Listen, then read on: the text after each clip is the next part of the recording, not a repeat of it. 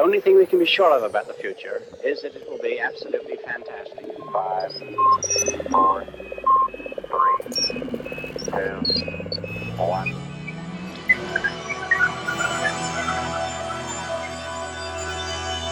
Hello, everybody. My name is Stuart Valco.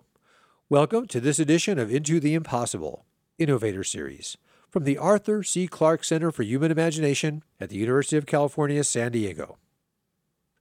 Virtual reality, augmented reality, extended reality, they've gone through many hype cycles of inflated expectation followed by valleys of disillusionment. Some of the practical applications have turned out to be education, training, job aids. A company founded here at the University of California, San Diego, has successfully applied immersive virtual reality to the burgeoning industries of nanoengineering and molecular engineering. That company we'll learn about today, Nanome. This is 10 to the negative 9 meters, the scale where all cutting-edge technology is happening. Whether it's precision medicine, chemical engineering, next-generation chips that will go into your smartphone, or the metal alloys that make up the Falcon 9 rocket. Nearly every industry is going towards nanoscale precision. With Nanome, you can import any protein to atomic precision from the worldwide protein databank. You can even start modifying these structures however you want and apply a preferred force field simulation to see how your modifications change the structures. Mutate atom by atom or by amino acids with the mutation menu.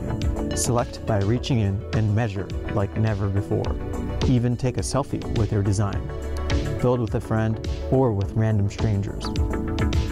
Nanoscale design has never been this intuitive. Welcome to Nanome.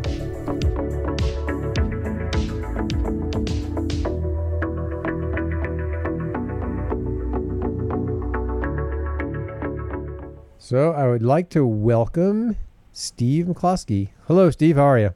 Hey, Stuart. I'm doing well. Thanks again for having me. You are welcome.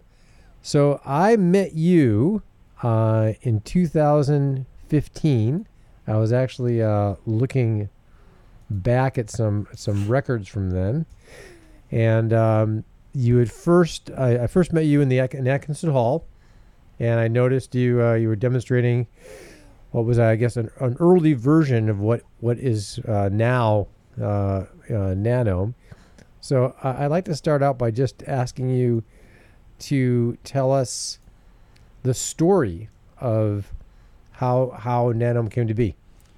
Yeah, wow, that was super early days. So I mean, you kind of saw at least 80% of the story then, because I remember when we met in 2015. It was spring. It must have been around the that film festival, the art, science, cinema, kind of everything combined. It's at a Filmatic festival with Rebecca Webb. So that was really cool that year. They were doing a lot of virtual reality, and I was kind of one of the only people on campus, doing virtual reality, trying to build a product, something cool that wasn't just the academic researchers, which also, they're doing really great stuff. But yeah, I came out of nanoengineering, started working with the visual arts department, nanoengineering department, computer science department. Really, we have a vibrant community here at UCSD. So, I decided that we should try to get everyone to collaborate and work together in order to accomplish something, really awesome. So that was back in, late 2014 is when I started getting serious about, building the prototypes for interacting with atoms and molecules in virtual reality. And then 2015 is when, we really started to, grow a team, get our product more developed, started to get different advisors and faculty around UCSD together to help with the project. And it's right when you came in. So that was super early days. And, since then we've improved the product drastically, working with a bunch of major pharmaceutical companies. We're in like 250 universities and schools right now. Things have just been, growing over the past 4 years since we first met. Well, you come out of, you were in the nanoengineering major, or you're doing graduate work in nanoengineering.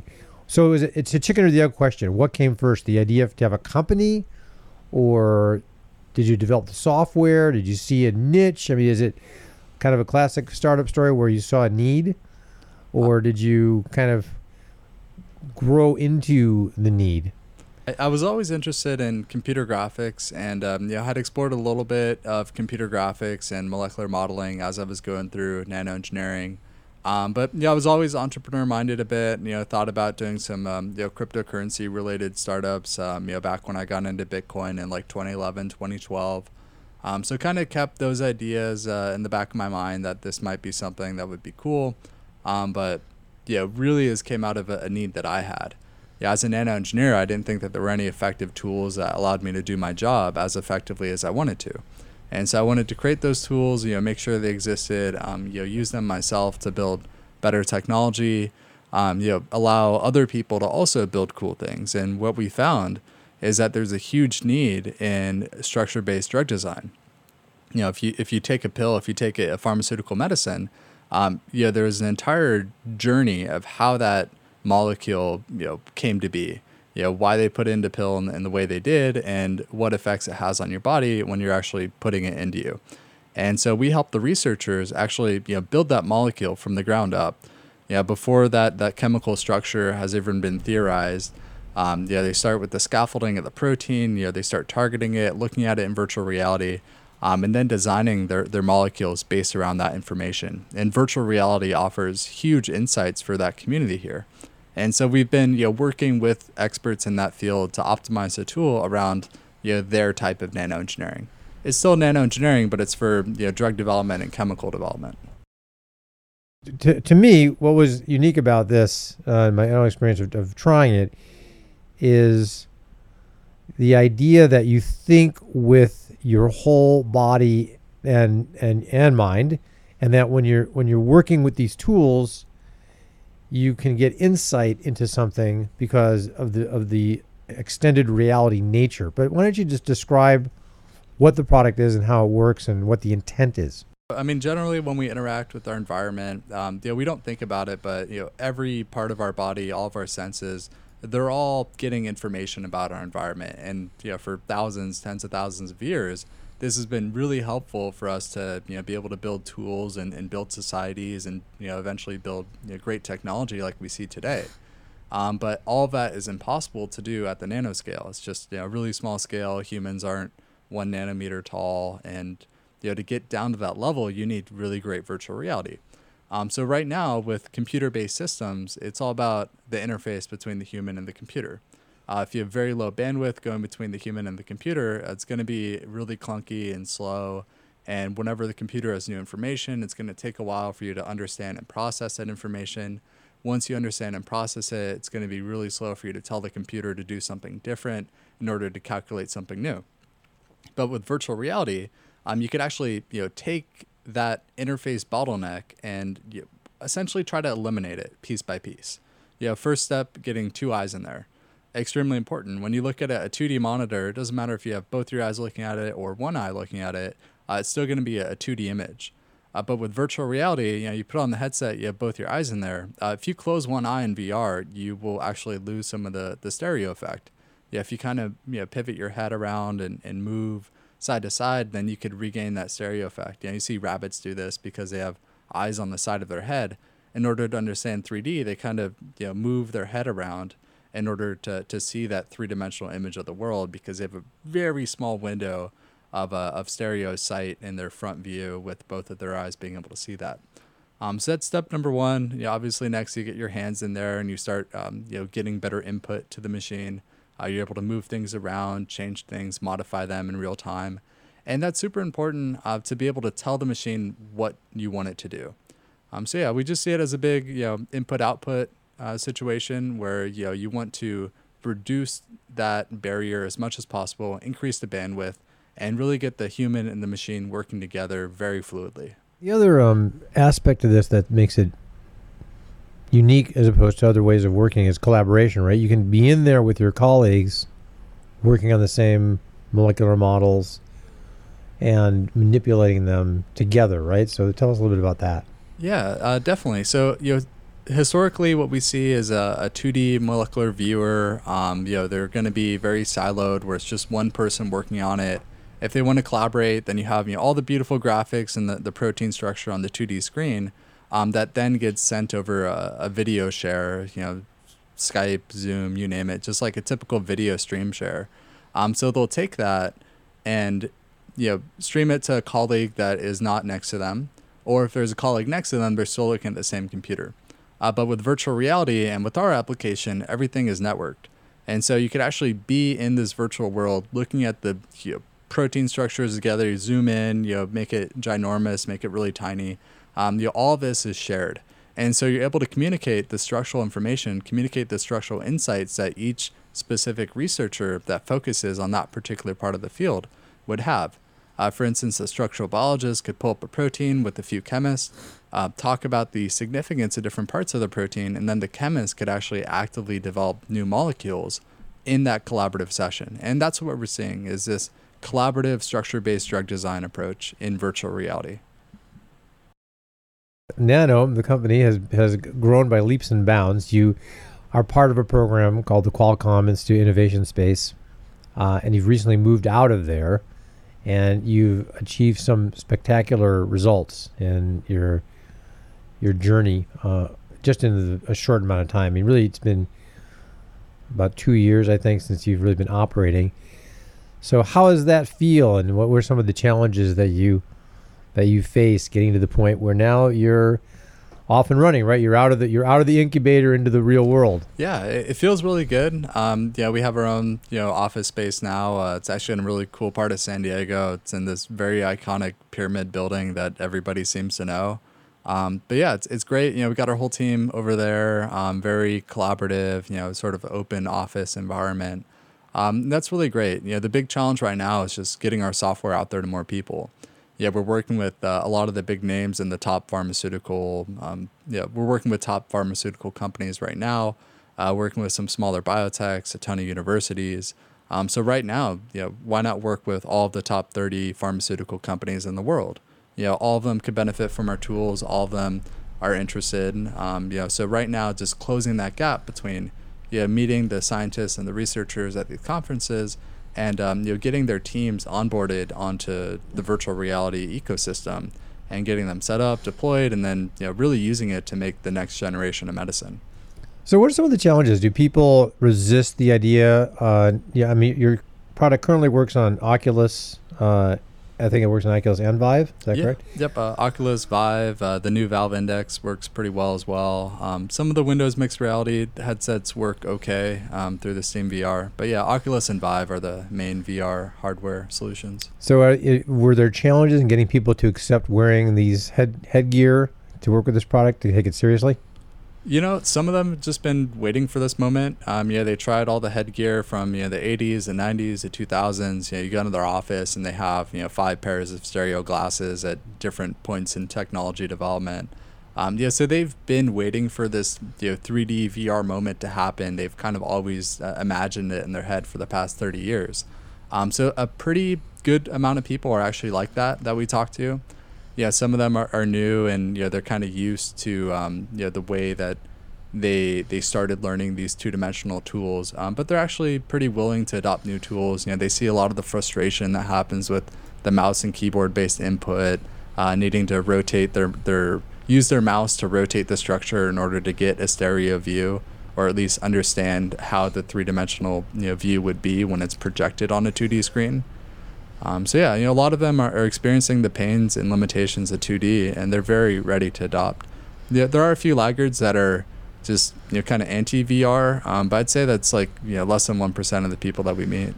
You really pushed the envelope on UX on this product, and I'm really impressed with some of the elements of your UX. You've got this sort of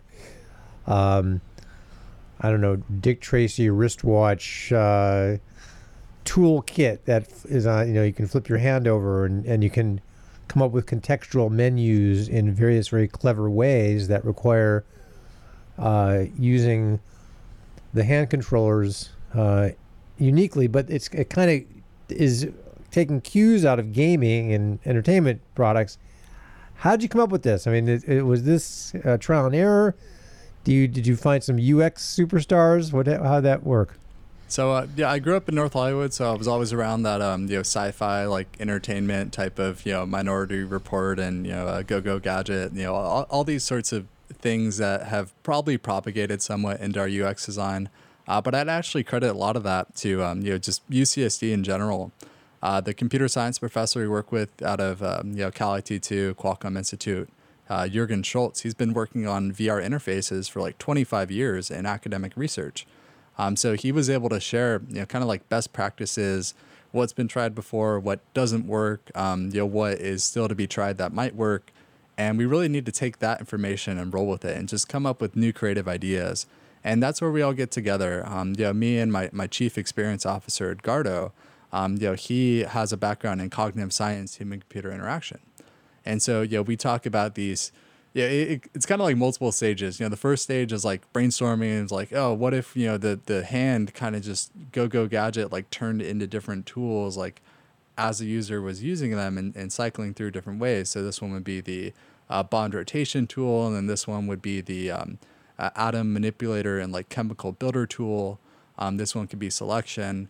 And so, we kind of like bounce these ideas around. So that's like first stage.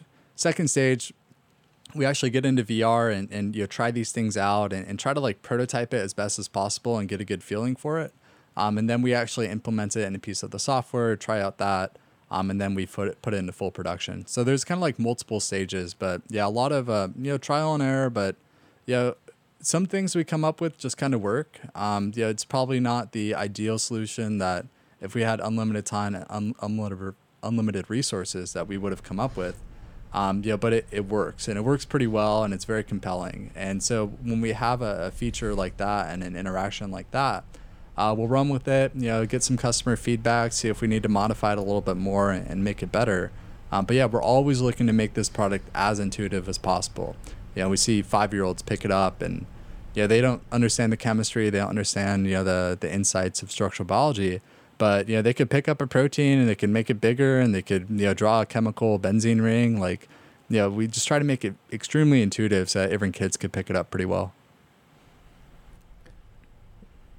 Make no mistake, though, this is a serious tool that high-level scientists and nano engineers use for molecule creation as well as drug discovery. So I want to make sure people realize that it's not a toy, right? But if you make it so that the 5-year-old could pick it up and kind of get a hand for it, then when you go in and you meet with the vice president of medicinal chemistry at a multi-billion-dollar pharmaceutical company, and you tell them to put on the headset, they're able to pick it up and get started pretty quickly as well. That's remarkable. You also have explored integration of blockchain technology into this, and you've formed another unit of your company to integrate this technology into not just drug discovery and biotech, but almost any kind of technological scientific innovation. Maybe you can get into that a little bit. Okay. Blockchain's been really great for things like keeping track of money, who's sending which money to which people. We've seen that through Bitcoin. One of the new iterations of a blockchain-based platform is called Ethereum, and that allows you to write smart contracts, which are kind of like contracts in real life where you sign the agreement, somebody else signs the agreement, and then you both need to abide by the terms that are written down in that contract. Except for when you run it on Ethereum, there's no trust that you need between the parties.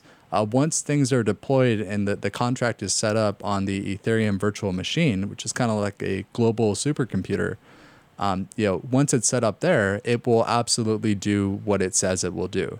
And so you write this smart contract code, deploy it, and then people could use it freely as an intermediary between different transactions that they have. And so what we do is we say that, if you use our smart contracts, we allow you to hash new intellectual property onto the blockchain to give you an immutable public timestamp to show that you were the original creator of that new piece of intellectual property. And that could be anything from a new chemical design to a new 3D object for a video game.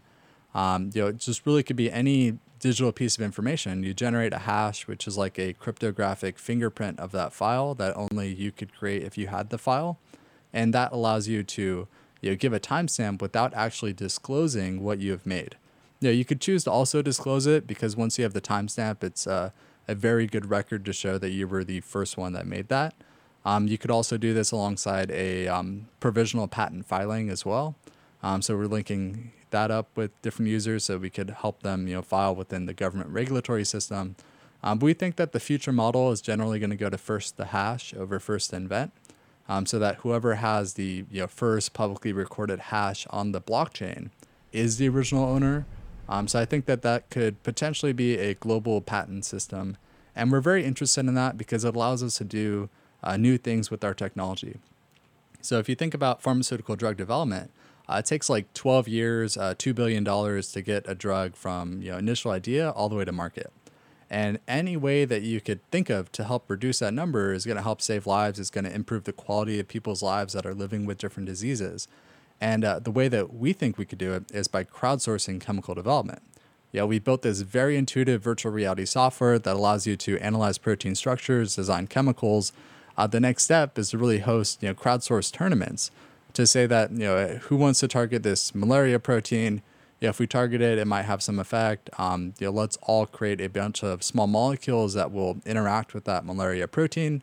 The winners could get rewarded in some way. Everybody that comes up with a new design is getting the right attribution for their work.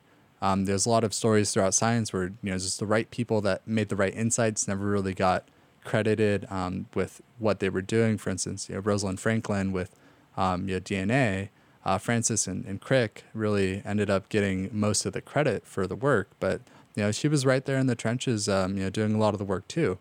And so we think that blockchain is this universal way to get people the right credit for the work that they're doing, and allow that to form a larger structure of crowdsourcing and getting people to work together to solve some of the world's biggest issues. So that's very ambitious. How does that fit into your plans? Where are you going with this? I know the company is growing very fast, and there's a lot of challenges with growth.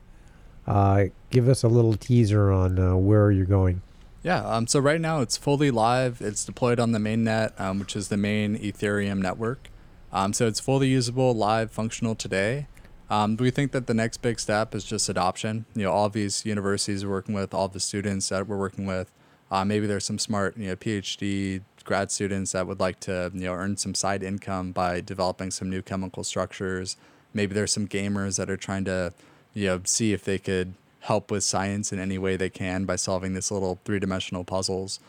So that's kind of one aspect of the business going on. I think that's going to have some slow growth and adoption, sort of as people pick it up and think it's cool, they'll start using it. There's a little bit that we could do on our side, basically link up researchers that want to crowdsource some of their work, get them onto the platform, link up our virtual reality users with the blockchain platform through our plugin API. That basically allows you to connect any piece of computational software with our virtual reality application. For instance, it's really popular for molecular dynamics, where you could simulate how atoms would move over time, be it a small chemical structure or large protein. Chemical docking, so if you have a chemical that you would like to dock and score within a protein, that's a plugin that we have as well. And so another plugin will essentially just be hash your work on chain, kind of like timestamp this. And then you just click a button, first the hash, you click that. That'll use the Matrix platform to then hash your work onto the blockchain, kind of give you the information, and then you have an immutable timestamped record to show that you created it at that point in time. Now, you've got an academic version of Nanome and Matrix that people can use, and then you can get up to a pro level and, of course, enterprise level. But you're covering the base for the individual, too. So if people want to use Nanome, how do they go about it? Yeah, so you can go to nanome.ai, and you could find our application there and download it. It's also available on the Oculus Store. If you just do a quick search for Nanome, or if you search on Steam or Viveport as well. We just try to make it very easy, integrated within all the virtual reality ecosystems. So yeah, just go on there, download it. You can make an account for free. start using the free version, kind of get a feel for it. That's all going to be public, so you're going to have other people around the world joining the rooms with you. And yeah, I've met people from everywhere.